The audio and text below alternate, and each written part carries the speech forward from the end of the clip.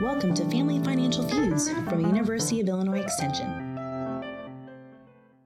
Hello everyone, welcome. My name is Kamaya Walls-Bichard and today we have another great topic for you. It's also a somber topic, but for us, with like a lot of our discussions on personal finance topic, we try to look a lot on the bright side and find some great resources for you. So I'm so happy to be joined today by my two awesome colleagues and I'll let them introduce themselves. Kathy, you can go ahead. Hi, I'm Kathy Sweedler. I also work with Illinois Extension, and I think this is going to be an important and hopefully semi-entertaining topic to talk about. And I'm Sasha Grabenstetter, also the University of Illinois Extension, and pretty pumped to be on today talking about family financial feuds. Yes, it's always fun to be on with both of you. So today we're going to be talking about managing financial emergencies. So what are some of the different things that we go through, things that may be caused by natural disasters and other emergencies that affect our lives? And what we do know is that the effects of like natural disasters and other emergencies, they can have long-lasting effects on our overall financial well-being. Mm-hmm. So preparing for those types of disasters, emergencies can help reduce like the stress and anxiety during those times. And we're going to be using some terms interchangeably. So talking a little bit about disasters and talking also about like emergencies, because we think it's important in this discussion not just to focus on one or the other. Because for us, we focused a lot on,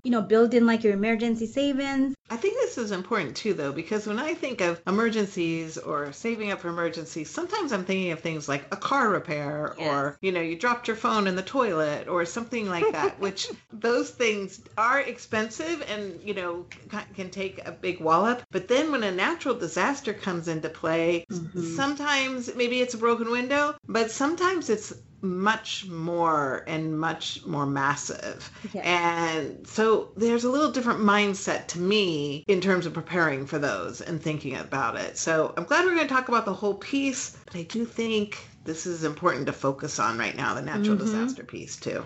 Very, very much so. And so when we think of emergencies, we're thinking of things that are typically are unexpected, and these are circumstances that usually require kind of like immediate action. So they're usually time sensitive, so it's like you get taken care of right now within this time so that you can move on and kind of rebuild from it. So I had some good questions for my awesome colleagues here, because I started thinking about how we grew up. So all three of us are from different places, how we grew up and some of our background and what it was like for us in the areas that we grew up. How did we prepare for like different emergencies related to like natural disasters and some of the different strategies that our families might have done. So I'm going to kick it off with this question. So if you can think back to like your childhood, what were some of the natural disasters did you grow up with, and how did your family prepare for those? So I grew up in California, which is quite different than the Midwest when it comes to natural disasters. And at the time I grew up, the main natural disaster that I remember us planning for, talking about, was earthquakes, because earthquakes are a relatively frequent occurrence.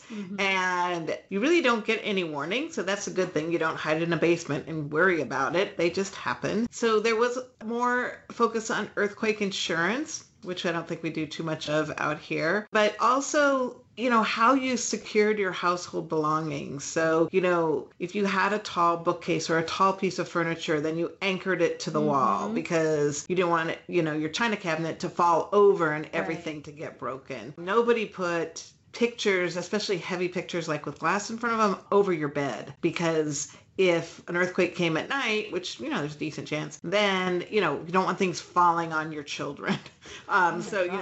So I'm still kind of amazed sometimes, I'll see somebody has a picture over their bed. I'm like, oh no. And then I think, well, we don't really have earthquakes here. So, those are the things that stay with me. And of course, in school, we had earthquake drills. So, you would prepare as a child, and they would say it's an earthquake drill. Then you have to get under your desk or table and take cover. So yeah, that's what I grew up with. Okay, I'm a little in shock because I'm like, earthquake drills, pictures over your bed, what? Like, I can't even fathom that. I grew up in Missouri near Kansas City, and a few things that we worried about were obviously tornadoes. Tornadoes were a big thing for us, and, having to go hide out in the basement, school drills, tornado drills. We did not have earthquake drills, just tornadoes. The other things that we had issues with were flooding. I do remember my uncle has a family farm and them having tons and tons of flooding and like having to put up sandbags and making sure to keep the farm safe and keep it dry. Like I remember that being a really big thing growing up. And the other one is ice storms. This actually affected my family a lot, actually. We had a really big ice storm and it took out all the power in my neighborhood for probably a week. And we got it back on only because like I think our neighbor had he was using oxygen and he needed to be like plugged into the, I don't know, this could be all be made up, but I do remember the ice storms being a big thing and it was freezing in the house and we actually had to go stay at a hotel that had power because it got so bad. So those are mine growing up. Kamaya. Yes, my experiences were a little bit similar to Kathy's. I did have earthquake drill. I grew up in Jamaica. So I believe it's the southeastern side of the island.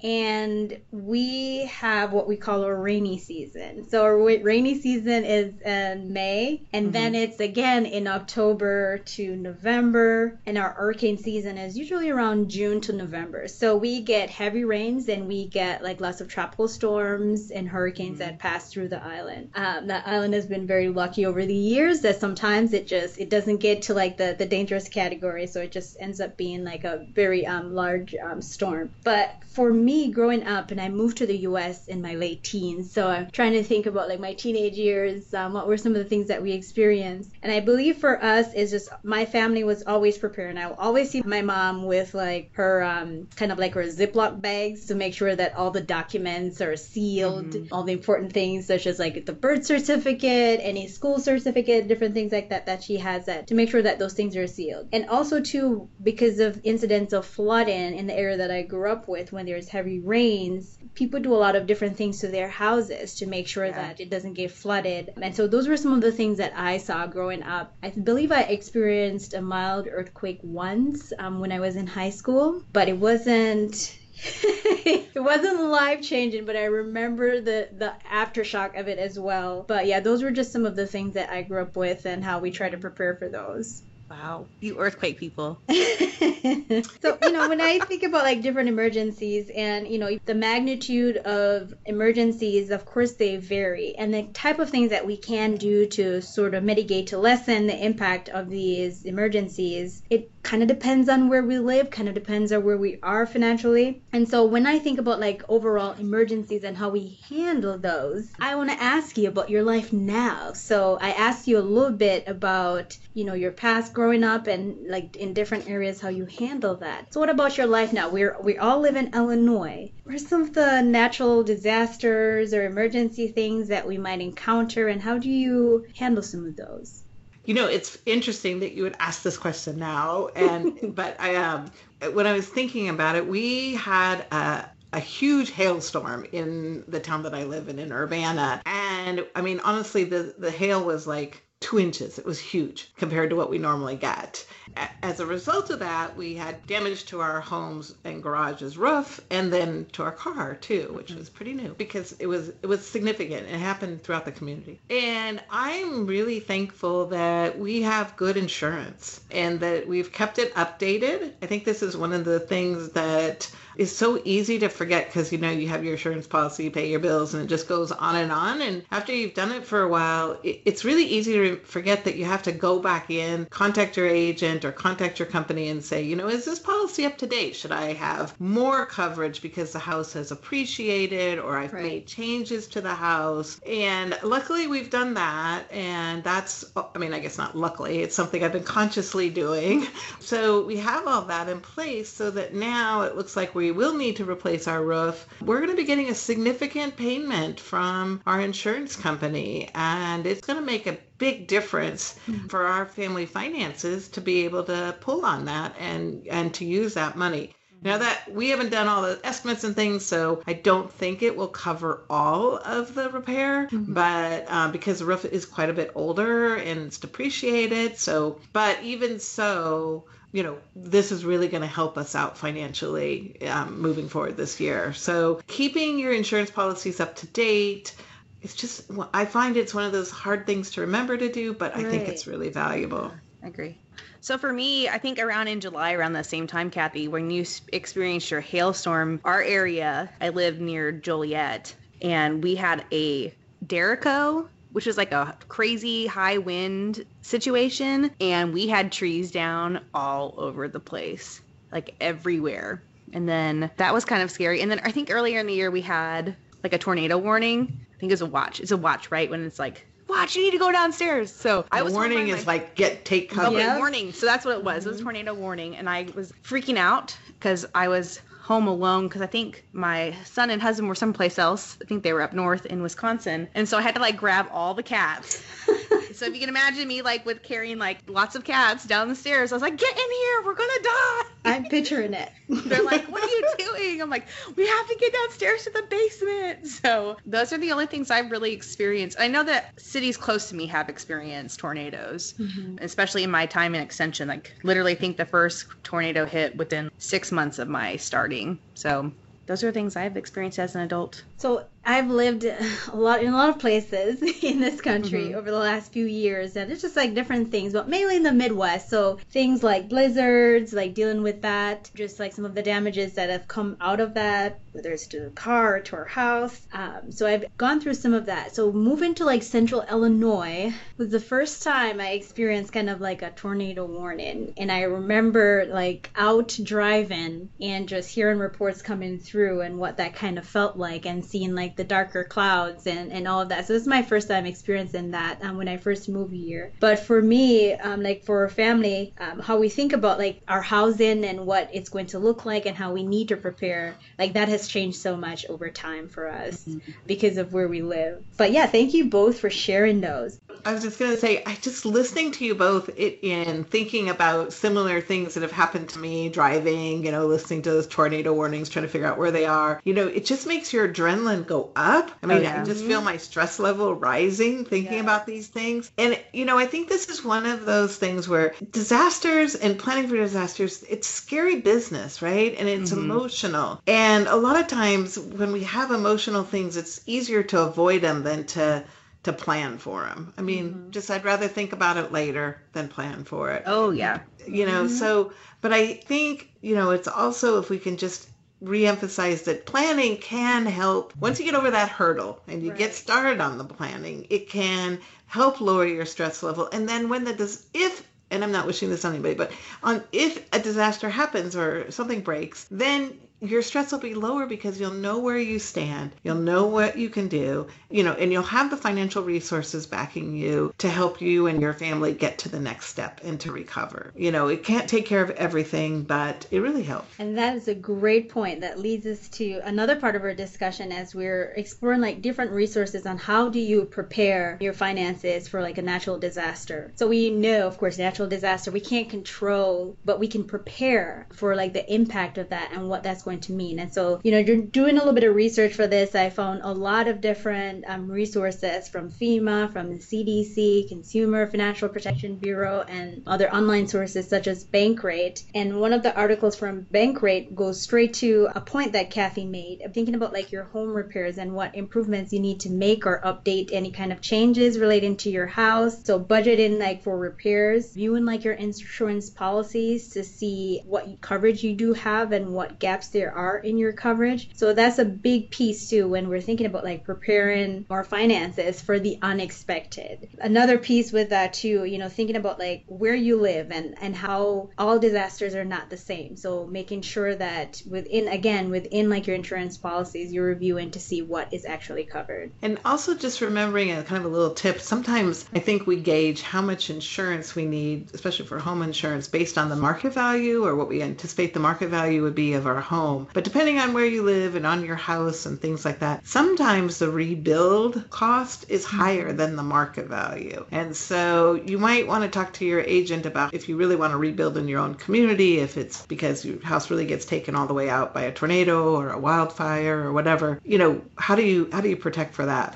What can the insurance company help with that? And I just want to chime in as a former insurance agent that you should definitely try to do an insurance analysis at least once a year to kind of like combat those things like what Kathy was talking about, but just try to make it a yearly conversation because, I mean, since I purchased my house, I put a brand new roof on it. I put in a new sliding glass door. There's all these things that if my house was completely leveled to the ground would be more expensive than just, like if we hadn't done those updates. So just a tip. And I think these annual things, we always say, annually do this and annually do that. And sometimes it helps me to kind of fix a date in my mind that's tied to something else. So like I usually do a net worth statement in, the beginning of April, just because then I would have my documents available. So maybe if you want to review your insurance papers, look at your calendar and think to yourself, it's a good time like, June 1st, or when's a time that works into your life that you could kind of mark that as an annual event. Maybe on your birthday, because you can remember that, or something like that.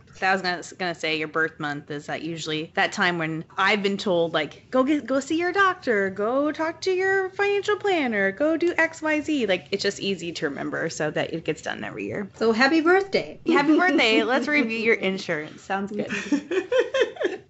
And I like this too because it brings up another point that I saw in like some of the resources, and that's when we're thinking about like what we're doing and how we're preparing for an emergency, is creating like your emergency document kit. And I did mention this in my earlier example of how I grew up preparing for natural disasters. My mom used to make sure that all the important documents were secured. And so with like these types of document kit, recommendation are typically for like a fireproof, waterproof box that you can store like important copies, different documents in. So like your home insurance policy, homeowner's policy, health information, mortgage, deeds, lease, different things like that you want to keep secure just in case something happens, in case there's a flooding or something else that happens. So wanting to make sure that you have those documents put away and are safe. It's funny. I'm just thinking about this, and I could be walking into something here, but wouldn't it make sense to take like a photo or scan some of these documents and put them on the cloud? Yes. Yes. We're always talking about like, these waterproof boxes that, which all makes sense, or fireproof boxes. And it's certainly, you'd want to think about the security of the cloud. But like, honestly, on the home ownership policy, there's nothing that's that private. You want to protect like your social security number, things like that. But at least the phone numbers and the contact information of all the people you're going to need to reach. I just think that one way, maybe it's duplicate it, but would be to put it up on the cloud. Yes, and that's one of the recommendations, to do like a password protected removable flash drive. So, and sometimes people think of like, you still gotta like wake up in the morning, wake up and find the flash drive in the middle of a disaster. I don't know. I'm just like that's one of the recommendations, but just like you said, like saving things in the cloud, for me personally, I have things backed up where it's not just in one place. So having like the important documents backed up, that's a very, very good suggestion. And there's some documents that you need the original for too. So sure. I mean, it's still definitely a good idea to keep the waterproof box, but maybe it doesn't need to be like a huge safe that you carry out while the house is on fire or something. So.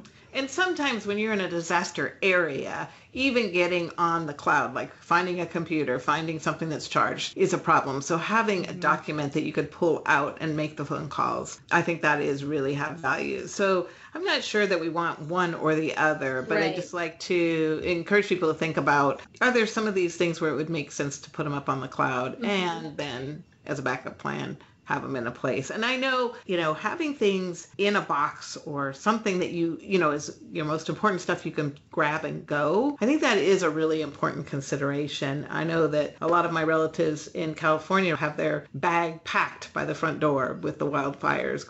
And I'm hoping that along with the family scrapbooks, they've got their financial documents in there too.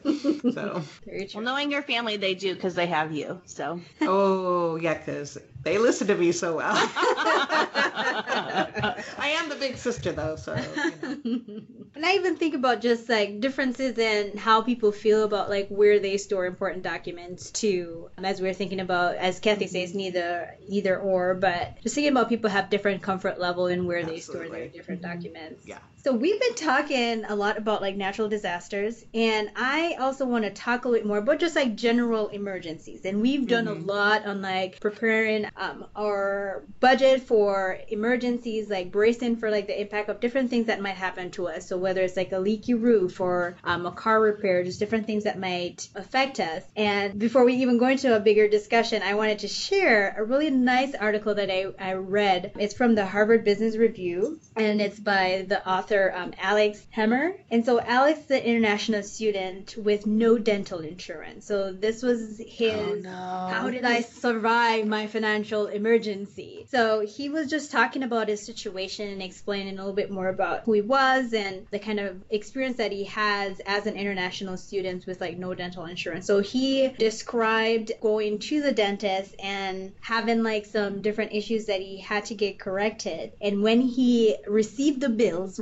week later, he was so overwhelmed by it. So he described just his immediate reaction to like seeing like the cost of that bill, what it felt like as he was trying to process, how he was going to pay for it. So he said the first thing he went to was to look to see what was his monthly expenses, how he was going to be able to pay this bill off. So what he did was talk to his partner to just figure out like, what's a good strategy to work on like this emergency. And so he shared like a couple great points. So this was his way of dealing with like this financial emergency. And he shared that one of the first thing he did was try to embrace like a positive mindset. So he took a deep breath, and even though he was shocked and he was a little stressed in the beginning, so just to kind of think more about that. And then he, embraced a little bit of support from others that he trusted to help him work through it. And after that, things kind of settled down a little bit for him emotionally. So he looked into whether or not they had like a payment plan option,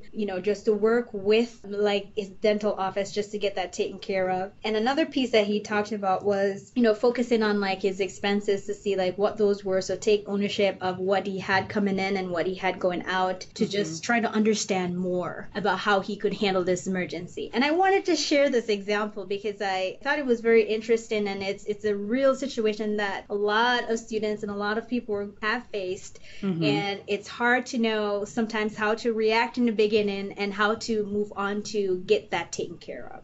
I think that's really excellent. And if I could just add like a couple of pieces that I've learned through kind of a hard school of rock here is when you are dealing with especially a large disaster in your home, whether it's a flood or roof problem or whatever, it gets very overwhelming again because emotionally you're very tied in. Like you've just lost part of your house, you've lost materials, possessions, it's a mess, it smells, it's just all these things come into play that are very personal. And so one of the things I really found that helped me was to really document my conversations with different people. So whatever system works best for you, if it's a file folder, if it's notes on your phone, but to start really keeping your records together. So when somebody sends you a message, you have a place that you save it. If you talk to somebody on the phone, you jot down who you talked to, when you talked to them, what they said they were going to do. And, if somebody sends you some money for a repair,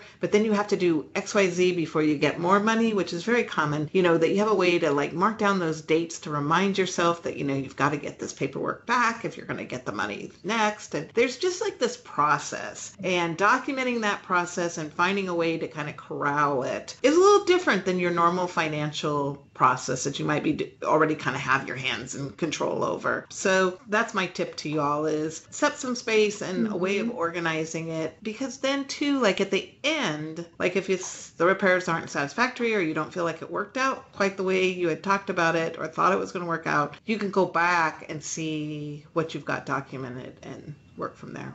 I just want to chime in that the University of Minnesota has a really great resource. It's called Emergency Fund Before Disaster Strikes, and that is available for free online. So we'll pop that in the show notes, but it does have a really great place to do all the things that Kathy just talked about, like a log of making sure that you document conversations. So just wanted to throw that in. Part of it is you're just so emotionally tied up in it. You can't really remember the conversations well, right? Yeah. Things just get mixed up in your brain. That's so very true. And we're talking big dollars too, so it's like, oh. Definitely. Another great resource that I found for this from the Consumer Financial Protection Bureau had to do with, when we are thinking about recovering or rebuilding from like natural disasters and other emergencies, and what are some step-by-step process that we could think about. And it doesn't always happen this way, right? So when disasters strike, lots of times, certain rule of thumb, just go out the door and you're just trying to figure it out. But a really nice guideline from them, follows like the steps of making a plan. So spending time like documenting like financial information, and that also includes what Kathy was just talking about with like those conversations, and then adding like contact emergency numbers that you might need for different things. And another point that I really like from this talks about taking care of some of your most urgent financial issues first. A lot of different things are going to maybe compound as you're dealing with like that emergency, but making sure that the things that are most urgent, that you focus on those first. And then a third and final point that I like about this is to watch out for scams and frauds. And we've covered a lot on like financial exploitation, and so that's a big thing. Your family are going through a lot, and others out there just find a way to try to exploit that. And so making sure you're watching out for scams and different things that could affect like your overall journey towards like recovery. We have had so many people knocking on our door about roof damage from the hailstorm or car damage from the hailstorm. And I'm not saying that those were all scams or frauds, but I think before I want to enter into something that's cost a significant amount of money to repair, you want to do some comparison shopping, check people's credentials. The first person that walks up and knocks on your door may or may not be the best person to work with. Right. It's very true. So I really love this conversation. We have a few takeaway points for you all. And I know with like this is more of like a somber topic that we do find that it's very important. And there's a ton of resources out there for folks too, and we'll provide some of that. So what would you say are some of the key takeaways when we talk about preparing for natural disasters and other emergencies? Put you right on the spot. They didn't know I was going to ask them this question. I think, one, do your comparison shopping for insurance companies and insurance policies before your disaster, so that you have a company that you feel is going to have your back if and when there is a disaster. And I don't want to say when, but I think most households at some point end up with some kind of a natural disaster insurance claim. So that's not based on research. That was Kathy's gist of it. So we could have looked that one up. But we love your wisdom. Yeah. But, so in a way, you're preparing, you don't know when it's going to happen, but there's a good chance that sometime you'll need to work with your insurance company. So doing that shopping and comparison beforehand, because then you're going to live with them. And then, we talked about documenting it. And then, for some people, they're very organized and they have a good sense of their records and they know where things are. And, and in our pre-conversation, Stacia even talked about the value of taking a video of your house possessions where you just walk from room to room, open up your drawers, open up your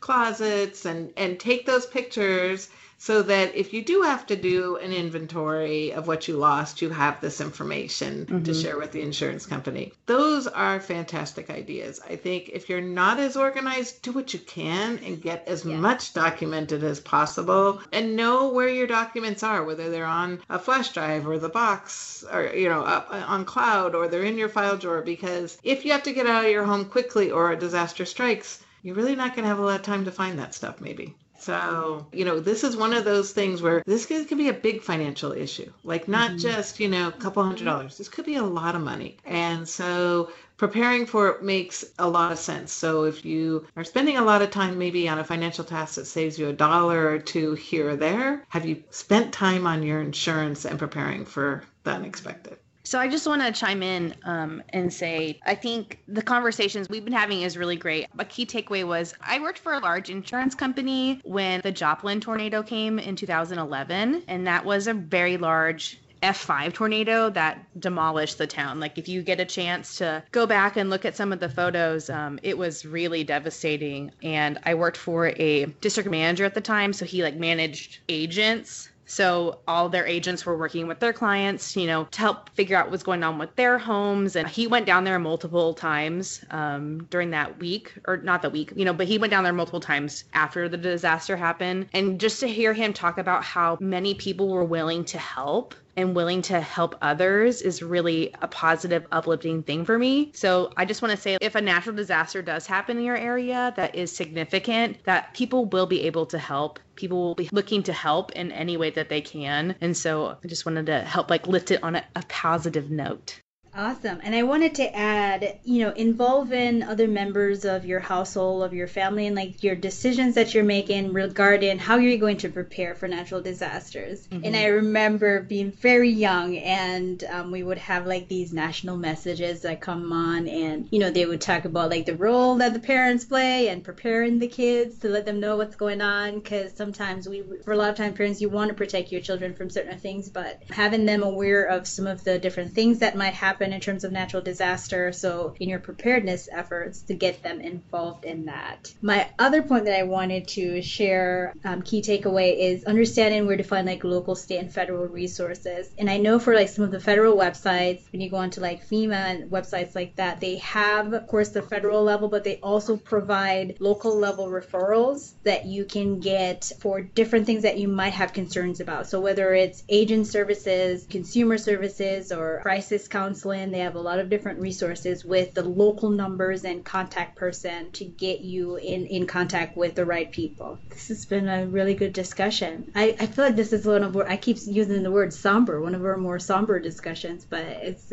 really good. I think it's just good to remember to be prepared. We kind of look at finances in boxes sometimes. We actually did this on a Facebook Live a really long time ago now, but we looked at, all the different things that you could tackle. And I think just remembering to take one at a time instead of trying to eat the whole elephant, Definitely. So whether that's, this month, okay, well, we heard Kathy, Kamaya, and Seisha talk about disaster preparedness. So that's what we're going to do this month. This month from, October 15th to November 15th, we're going to figure out, our insurance and get that updated and, look at the house and talk about if there's a fire, what happens, if there's a tornado, what happens, if there's a flood, what happens. So I just think being prepared is good, but don't eat it all in one bite.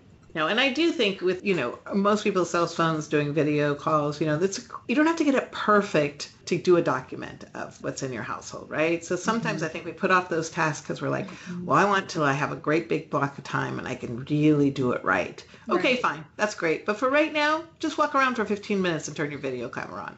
And, open up some of the closets, because you'll never believe, if you start adding up all those shirts, how much they cost. But you're going to need, you might need to document that you had X number. So sometimes we think of the big things we have to replace, but the household personal property, all the different items, those really add up over time. So, or add up if you had to replace them. So walk around. Just do it. 15 minutes. Boom. Done. Excellent. Put it in a safe place.